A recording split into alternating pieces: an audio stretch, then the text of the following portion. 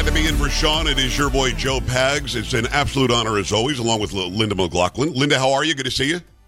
I am great. Thanks for being here, Joe, and filling in for Sean. We greatly appreciate it. It is amazing to do it every time, and you are great. I agree with you. Ethan along for the ride as well. We've got a lot to get to today. We've got this 14th Amendment deal out of Colorado, and late report, Linda, I don't know if you saw this. This just broke. It turns out they might be indulging in Colorado's very lenient marijuana laws on the court there. Not sure. But I think that might be what happened yesterday. We're going to break down the 14th Amendment, how stupid this ruling is, how Trump is actually still on the ballot. Everybody's reporting that he's off the ballot. He's not, because they stayed their own ruling. We've got to get into that. I've got a Pags parody called We're Ending All Your White Privilege. It's a Christmas song, Linda. It sounds very holiday friendly for sure. When I think about Christmas and holidays and seeing the true color of one's heart, I think of white privilege for sure. Absolutely. Exactly right. So we're going to have that for you coming up next hour. We've got a bunch of great interviews for you. Dr. Carol Swain is on. She is the one who was allegedly plagiarized by this Claudine Gay from Harvard, and she's not very happy about it. She's just letting it all, she lets it go. She doesn't hold back on Claudine Gay and what she thinks is really going on. We've also got Senator Ron Johnson on the program. Mike Davis will join us from the Article 3 Project this hour to break down this dumb ruling out of Colorado. We've got to break down exactly what it is that happened yesterday, because it's being falsely reported by a lot of people that former President Donald Trump is not on the ballot anymore. He was taken off the ballot. Well, that will be the end result if, in fact, the Supreme Court doesn't disagree with what the Colorado Supreme Court did yesterday. The long and short of it is this. The Colorado Supreme Court got the case after lower court said you can't take him off the ballot. And 4-3, they've got a seven-judge panel in Colorado. They decided that, in fact, because of the insurrection clause in the 14th Amendment, Donald Trump can be removed from the ballot in Colorado. Then people say, well, just write his name in. Well, if this ruling stands, you can't even write his name in. It won't be counted. So is he still on the ballot? The answer is yes. The court itself stayed its own ruling until January 4th. January 5th is the deadline for the final names to be on the ballot in Colorado. One would have to assume that the United States Supreme Court is going to get this case, and they'll decide it way before January 4th. But, Linda, here's my question, and I wonder what you think about this. It should be 9-0. That should be easy. If you were somebody who's in the predicting game, and maybe you're not, but if you'd like to make a prediction, what do you think the Supreme Court is going to do, the United States Supreme Court? I think it should be 9-0, in my opinion. I would agree with you. I mean, I think if they're true constitutionalists and they're following the letter of the law, there's absolutely no way that they can side with these 4 CBD gummy guys. I mean, it's just not a thing. Let me throw this out at you, though. Ketanji Brown Jackson can't define woman. So it might be 8-1. I mean, it could be, I think, 8-1. I don't know. Yeah, I mean, we got a wild card in there for sure. A couple jokers. I mean, unfortunately, I was just talking about this earlier with Anthony. There's been such hope, because we had Kavanaugh, we had Amy Coney Barrett, and I just think, I've kind of given up on Roberts. But it just, we have Clarence Thomas. We have people in there that truly understand the letter of the law. But I don't know what's happening behind closed doors, when they're writing their papers and kind of going through the process. Like, there just is and there isn't. And it just seems like so much of what isn't becomes what they want it to be as opposed to what it just is. And the bottom line is the 14th Amendment is what it is. You can't change it. It's our Constitution. And these folks in Colorado, Newt Gingrich had a tweet out today and he said, so basically 4 folks in the Supreme Court of the Colorado State Court basically overruled over 1 million people who voted for President Trump. Yes. That's what happened today. Yes, in one fell swoop. And very, very wisely said, the court should be, I mean, and again, we can't make assumptions. It should be 6-3 conservative to liberal at this point. Because of John Roberts, it's been 6-4 a few times, or 5-4, I should say, a few times, and it shouldn't be. But John Roberts is really, really weak backboned. He has very little spine, the guy. But without a doubt, I think Ruth Bader Ginsburg, if she were alive, would have voted because this is strictly on the Constitution. So for those who don't know, the 13th, 14th, and 15th Amendment were all added after the Civil War. They basically were put in place to make sure you couldn't do this again, the Civil War, the splitting of the states, and to make sure that former slaves got the freedoms and liberties that they deserved and were afforded by the original founding. the idea that the 14th Amendment can be used for anchor babies at the border, which is what they're using every day, and to also disqualify a guy you don't like who's running for president doesn't make any sense. The actual insurrection clause, I think it's the third clause in the 14th Amendment.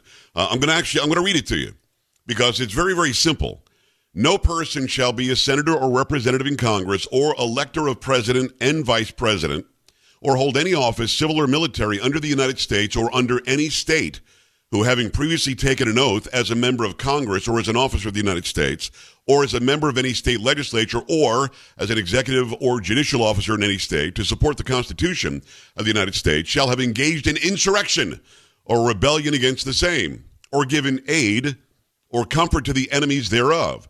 But Congress may, by a vote of 2/3 of each house, remove such disability. Now, what does this mean? It's actually pretty simple. If you were part of the wannabe revolution that separated the states, leading to the war between the states, Linda, I live in Texas. They call it the War of Northern Aggression here. It's the War of Northern Aggression, the Civil War. If you were part of that confederacy on some sort of leadership level, and you led the rebellion or the insurrection against the United States of America, you couldn't run and hold high office in the reunited United States of America. This had specifically been written to make sure that those who led the separation of this country, that led to 600,000 people dying in the Civil War, could not hold office now in the United States. It has nothing to do with 21st century America. It has nothing to do with Donald Trump. It has nothing to do with Joe Biden. And by the way, even if we just read it by the letter of the law, let's say it does apply to everybody for perpetuity. There was no insurrection. Nobody who was at the Capitol on January 6th has been charged with insurrection. Not one person. Not the most violent rioter who was vandalizing and breaking things has been charged with a specific charge of insurrection. Donald Trump gave a speech that day. He said, I know you're going to march down to the Capitol peacefully and patriotically, make your voices heard. He did not incite a so-called insurrection. Nobody's been charged with it. He hasn't been charged with it. Nobody's been convicted of it because they haven't been charged of it. So how exactly is it that four doofuses, and I say that lovingly, in Colorado, can make a decision that this guy somehow is guilty of insurrection? And also, I don't know if you listen, but at the end of it, Congress literally can say, yeah, this insurrection clause can be thrown out by us.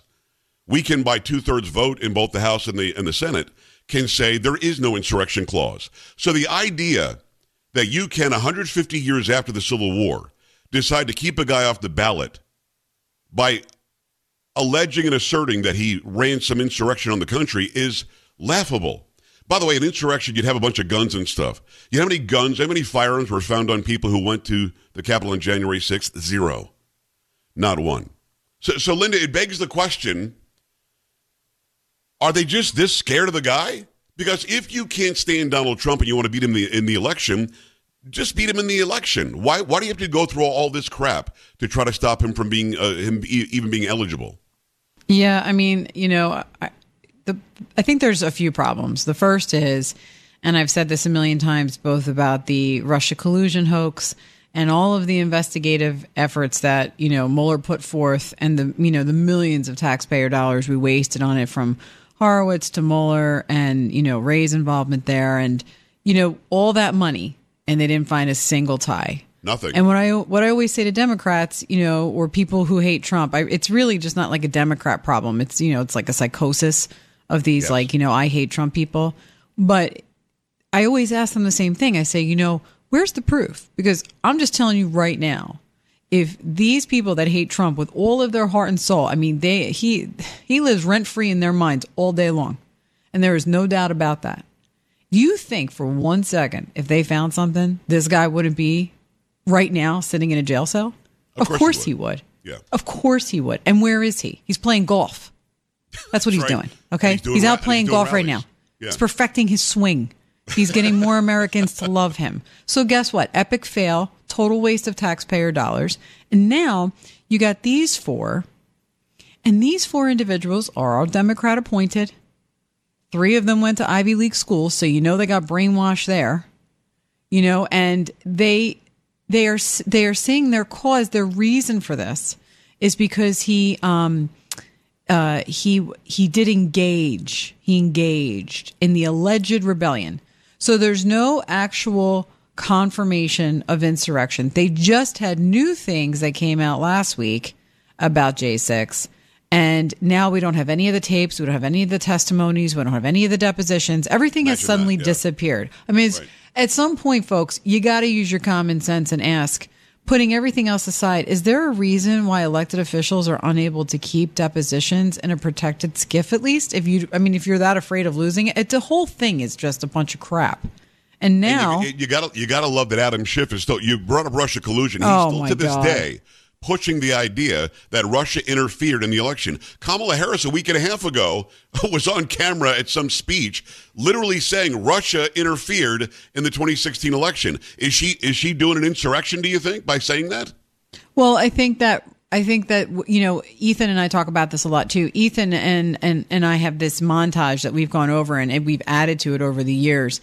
And it's basically all of these Democrats talking about various elections and how not my president. I mean, we had millions of people marching, not my president, in their hats during the Women's March and all this other baloney, right?